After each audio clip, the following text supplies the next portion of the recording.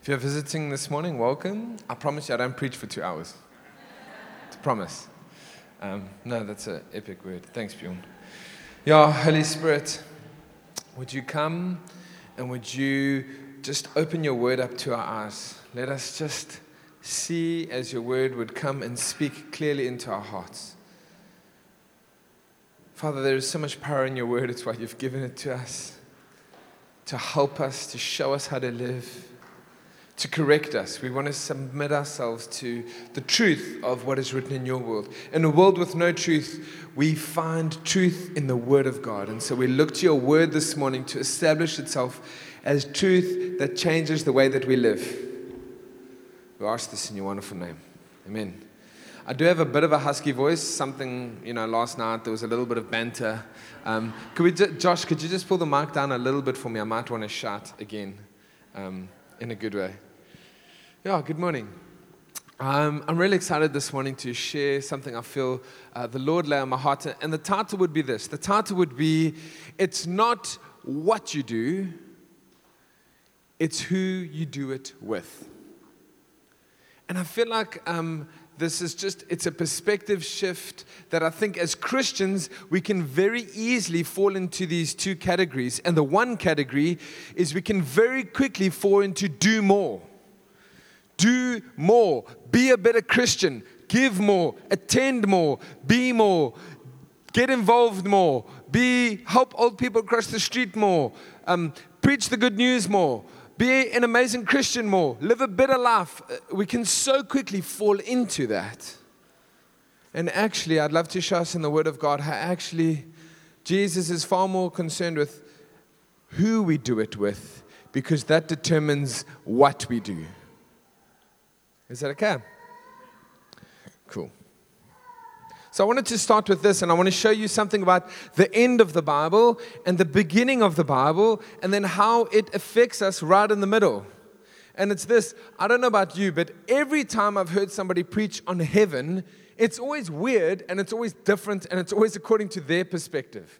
For some people, heaven is going to be, we're all wearing white robes, walking around singing, holy, holy, holy. For others, and it's normally the musical among us, they're like, oh, heaven's just going to be this incredible time of worship. And I'll be honest with you, my first reaction is like, that could get a little bit boring. Like, I like singing, but I don't know if I want to sing forever.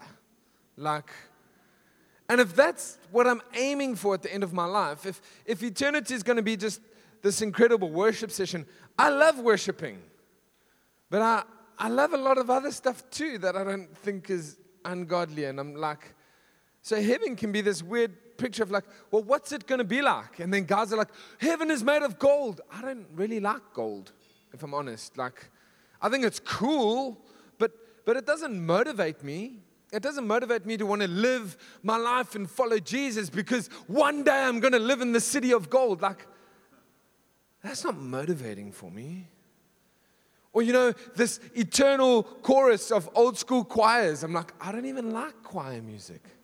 And I think heaven has such a different emphasis. And the Bible isn't clear on what it will be like, but it is very clear on who will be there.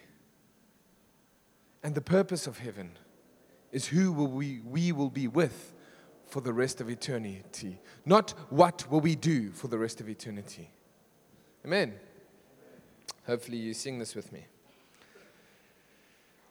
And so let's start with this. John is describing the end times. John 14, verse 1-4. Jesus is speaking to his disciples and he says, don't let your hearts be troubled. He's trying to encourage his disciples. They're about to go through their biggest trauma. They're about to suffer the biggest tragedy, trauma, most excruciating, gruesome scene of their life. And at the same time, all their hopes and dreams are about to be ripped out from under them. And so Jesus is trying to give them words that they can cling to. And he says this, don't let your hearts be troubled. Earl, as an All Black supporter. Trust in God and trust also in me. There is more than enough room in my Father's home. If this were not so, would I have not told you that I were going to prepare a place for you? When everything is ready, I will come and get you, so that you will always be with me where I am. And you know the way to where I'm going. Jesus' great source of encouragement to the disciples is this: you will be with me always. I don't care if we don't surf in heaven. I don't care if there's dogs or not. You know, that's a lot of people's, is my pets going to be there? Is my granny going to be there? Is my great-grandpa going to be there? Let me tell you who is there. Jesus is there. The Father is there. God is there in all of His glory. And that's the one that when we looked at, that motivates me to live my life differently. In this world, we have sin that separates. We have our side. We have our side of the... And then there'll be nothing that separates. That's what we're living for. Christians, it's not about doing more stuff. It's about who we do stuff with. Revelation 21, verse 3-4. And honestly, I want to talk about this because for a lot of Christians, we have this kind of approach with what's happening in Israel. There's those that are going, it's the end of the world. And there are those that are going like, oh, well, that's going on again. I don't know what that means. They've been fighting for 70 years. And there are those that are going like, I think what's happening is significant, but I don't really know what I should think. Like, I don't really know. And so a lot of us get caught up in like, well, what does this mean? Is this the end times? Is it drawing to a close? And honestly, I want to tell you, I want to put security in your heart that if you're a believer and if you love Jesus, do you know what the end time looks like? Fellowship with Him for all of eternity. That's worth living for. Revelation 21, verse 3-4. And I heard a loud shout from the throne saying, look, God's home at the end, when it's all wrapped up, look, God's home is now among His people. He will live with them, and they will be His people. God Himself will be with them. He will wipe every tear from their eyes, and there will be no more death or sorrow or crying or pain. All these things are gone forever. And so the Bible says at the end, the big kicker, the big crux of the story, the big emphasis is that at the end, we go into eternity with Jesus forever. Thank you, Declan. If you're a Christian, that is the most rewarding statement I could tell you. And I'm sorry that you should tell your face that because it's pretty exciting. It doesn't mean that in this world you will overcome. It doesn't mean that you're going to have all this glamorous success and you're going to have this ministry and this following and you're going to do incredible stuff. That stuff means nothing. What matters is who you spend eternity with. And the end is so much like the beginning. Do you know that when God created everything, it was good? Do you know that heaven is not going to be so different to the beginning? If we read in Genesis 3, verse 8-9. And when the cool evening breezes were blowing, the man and his wife, this is the picture of what heaven could be like, other than man and his wife. The man, or the wife, who heard the Lord walking about in the garden. And so in the evenings, God would come down and He would walk and He would be with them. Literally, they were living in community with God. And so they hid from the Lord among the trees, and the Lord called out to them, where are you? There is this element of, in the beginning, it was perfectly normal and common for God to it was just casual, that was normal life. And in the end, it says, when everything is wrapped up, and then man sins, and he falls away, and we have Jesus come, and we have salvation, and then at the end, He says, and you will be with me forever. And so you have this picture of, in the beginning, God made it that He would be with us.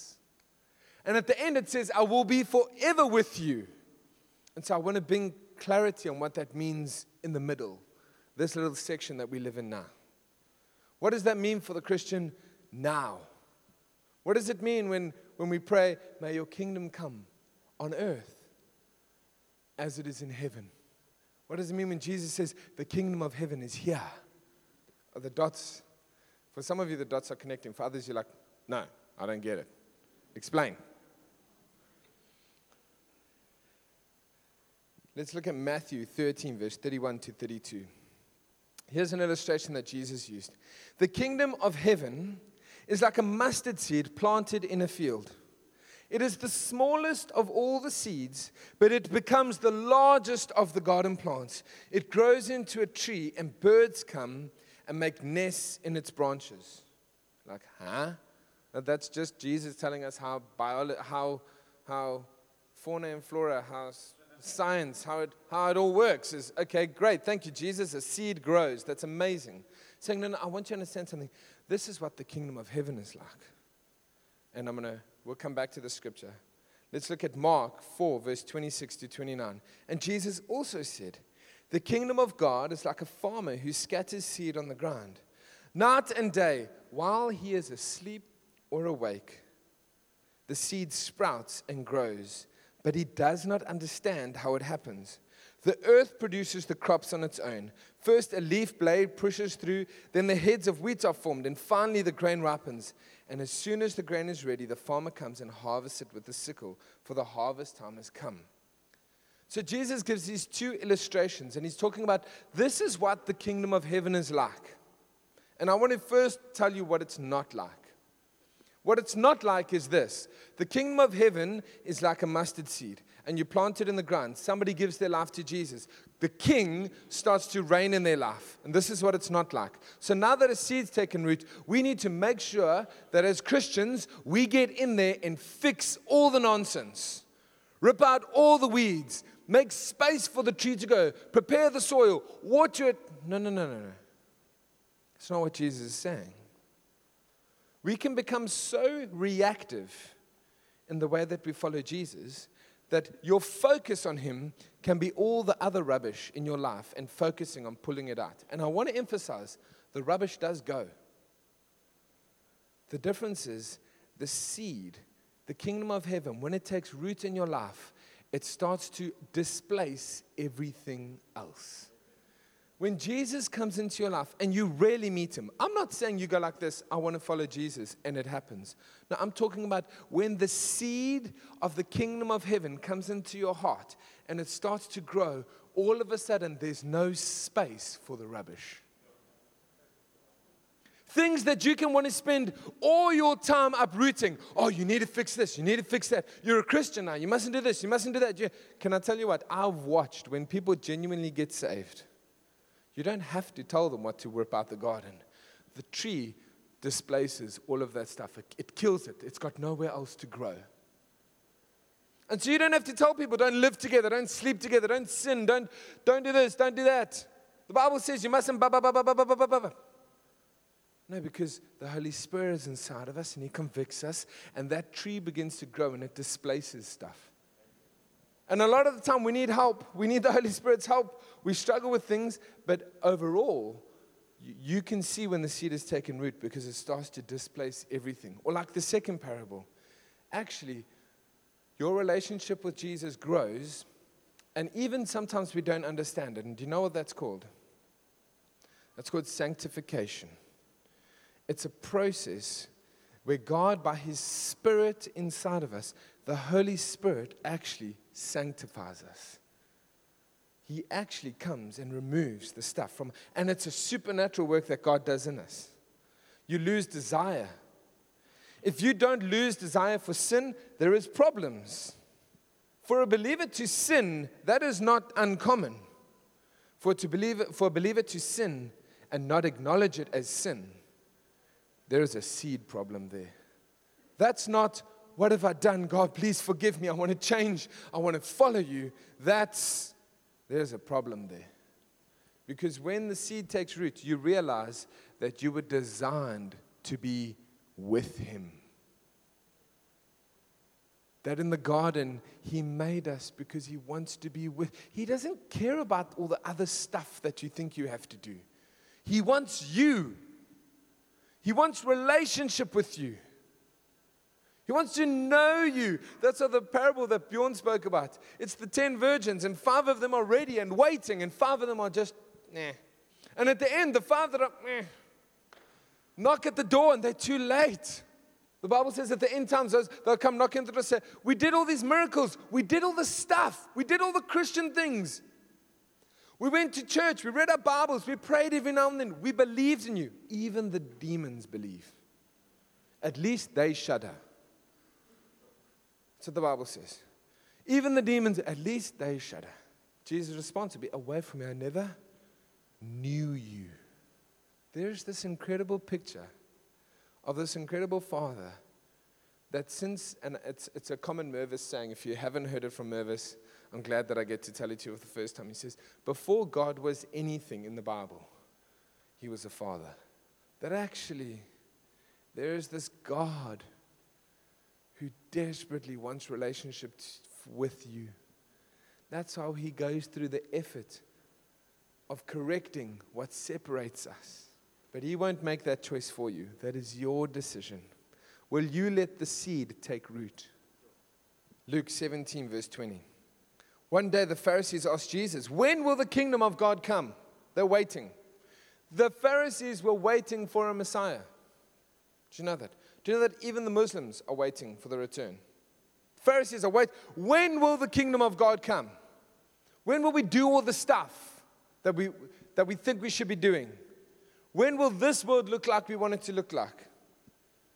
Jesus replied, the kingdom of God can't be detected by visible signs. You won't be able to say, here it is, or it's over there. For the kingdom of God is already among you. Who is he referring to? Why has the kingdom of God come? Because the king is in the building. Because the king was there. And do you know at that time, at that moment, in that place, while Jesus walked the earth, the kingdom of God was only where he was. You could only know him and you could only grow in relationship with him if you were in close proximity to him. And so it was this incredible 3 years that he spent investing in these disciples and knowing them and teaching them his ways. But then he had to leave. Why did he have to leave?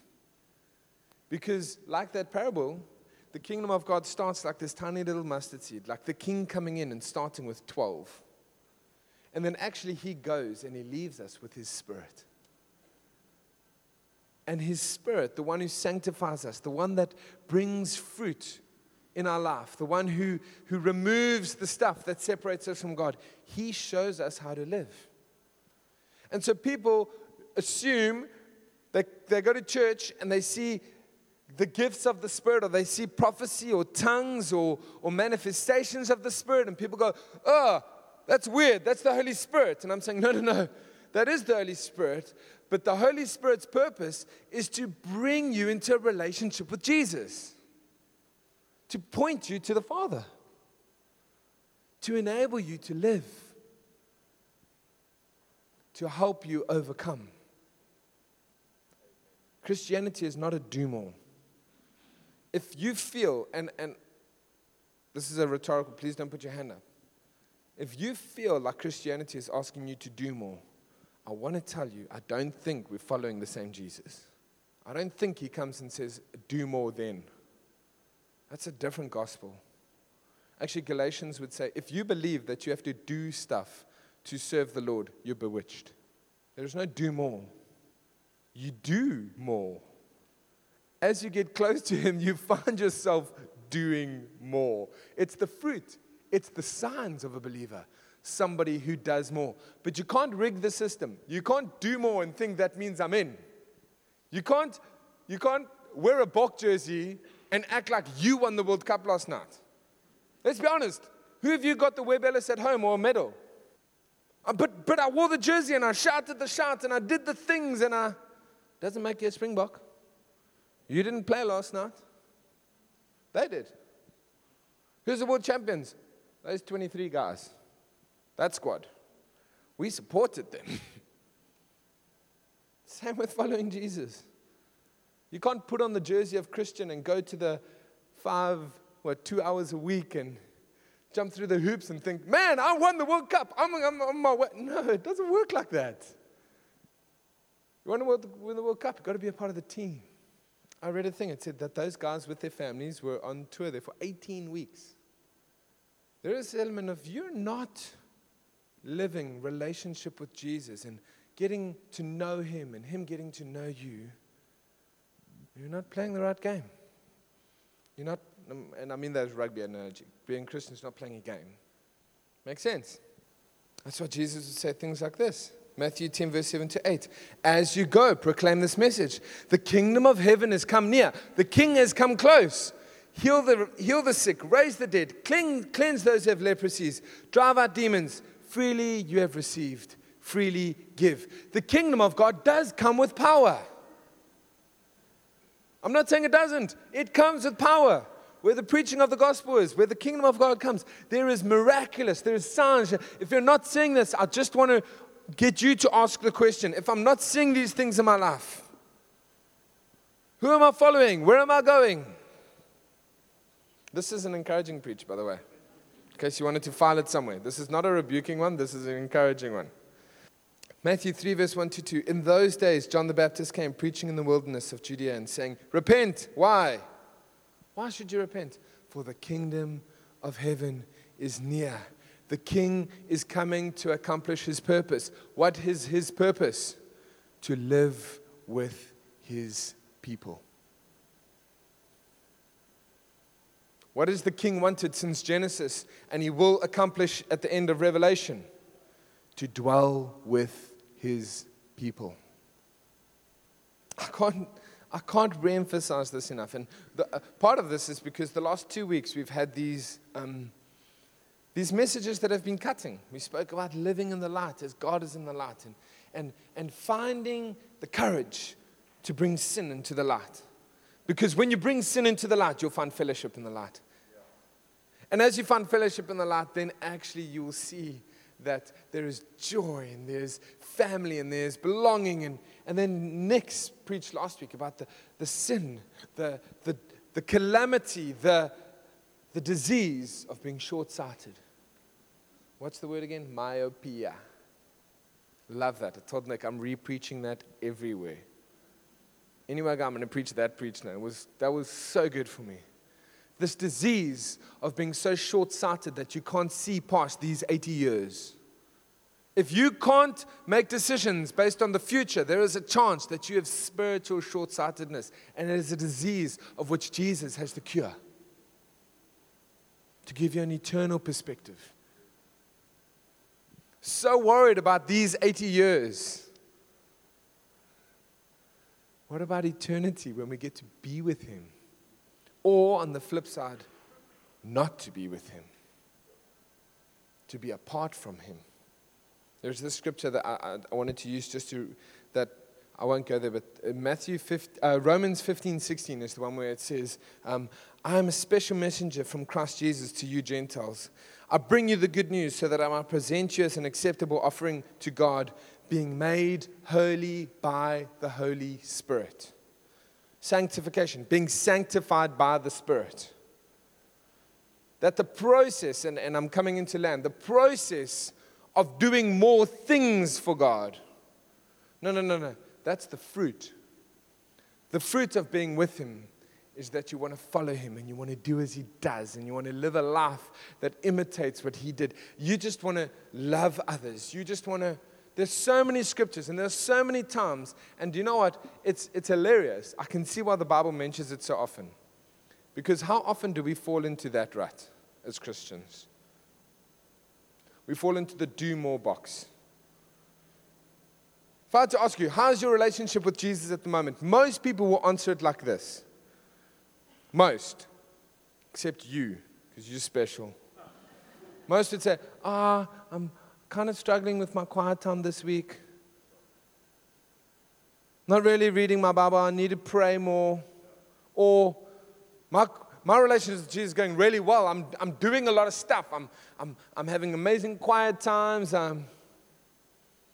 Does your relationship with Jesus hinge on those things? No, I think those are symptoms. You find yourself spending time with him when you want to know him, when you want to seek him, when you want to see him. And listen, you're a physical vessel. There are physical times when you're like, I don't feel like reading my Bible right now. The same as I don't feel like eating broccoli. That doesn't mean the desire to be healthy is not there. It means sometimes I physically struggle with the desire to read my Bible. And in that moment, you can make a decision. Like, well, actually what I really want is to know him. And this is the only way that I get to know him. And so even though I physically don't want, Paul says, I do the things I don't want to do and I don't do the things I want to do. There is that physical element. You come to worship and you're like, oh, we're going to sing that song. I don't really like that song. I'm going to withhold some worship to the King of Kings who died on the cross for me, because that's not my favorite song. Because Michael chose the wrong key today. I'm making light of a serious matter. That actually there is those, every single one of us. I don't want to do this. We all go through that. The warning is this: don't give in to that. If you sow into that, that's the seed that you're sowing. I don't feel like it. I don't want to. I don't have desire. Live according to that. You will find yourself not knowing God, cut off and separated from Him. So the Bible would describe something like abide or remain in me. Those who don't will be cut off. Again, encouraging preach. I want to land this message here. And then there's something cool that I want to just, for us as a family, do. But I really felt like this morning the Lord wanted to come and bring this emphasis that He has not called you to do more. And I hope that this morning, for those who've felt like they've been unable to keep up with the standard of doing more, I hope there's freedom for you this morning. I hope you can see that He didn't call you to do more. He called you to know you, that He loves you, that He wants relationship with you, that He pursues you, that He makes the way for you, that there is so much that God does and there is so little that is left for us to do. What will your response be to Him in this moment? It's as simple as this. If you are battling sin this morning, yield to the Holy Spirit. Allow Him to sanctify you. That means when He convicts you, repent. When He brings it into your heart, bring it into the light. Move on. You don't know, guys are like, I'm battling this thing for like the last 3 months, and now, I'm battling addiction. I'm swearing or drinking, and I can't stop, and it's this battle that I'm in. I'm like, don't fight that battle. You're going to lose. Repent, confess, believe. Ask Him to help you. Bring it into the light and live differently. Don't fight that battle. Don't get caught up in that thing. And when you fall, you do the same thing. Repent, confess, believe, bring it into the light, and don't live that way. Addictive patterns and behaviors, and it's the same thing. Now I'm really going to land. God's not giving you this hard test called life to see if you'll pass, and it's a 99% pass rate. He's not waiting there watching, but you didn't tick that box, you can't come in. Oh, you didn't do this thing for me, you won't come in. You didn't. No, He wants to know you. It's like you come and sit down in an examination room and you think, I've got to write this hectic test, and He actually just wants a relationship with you. Forget the paper. Put the pen and paper aside. How are you? Who are you? What do you like? What do you not like? What do you love? That's the God that we serve. Loves you and is involved, loves the Springboks. Can I pray for us? You can stay seated. Holy Spirit, I want to ask right now, would you come, and where anybody is caught in the rut of do more Christianity, would you come and set them free this morning? I pray that any one person who's sitting here battling a desire to say, I just don't have the motive. I just don't have the drive. Would you just open their eyes again that they could see who you are? Would you show us your love for us? Would you show us the lengths that you've gone for us? And then we can only respond in love towards you. We can only respond in wanting to do what you do and be like you are. Holy Spirit, I pray with those who are stuck in battles that they're losing, would you bring your Holy Spirit again and convict? Convict. And enable them. Enable them to break free. Enable them to live free. Lord Jesus, I thank you that you have paid the price for every single one of us.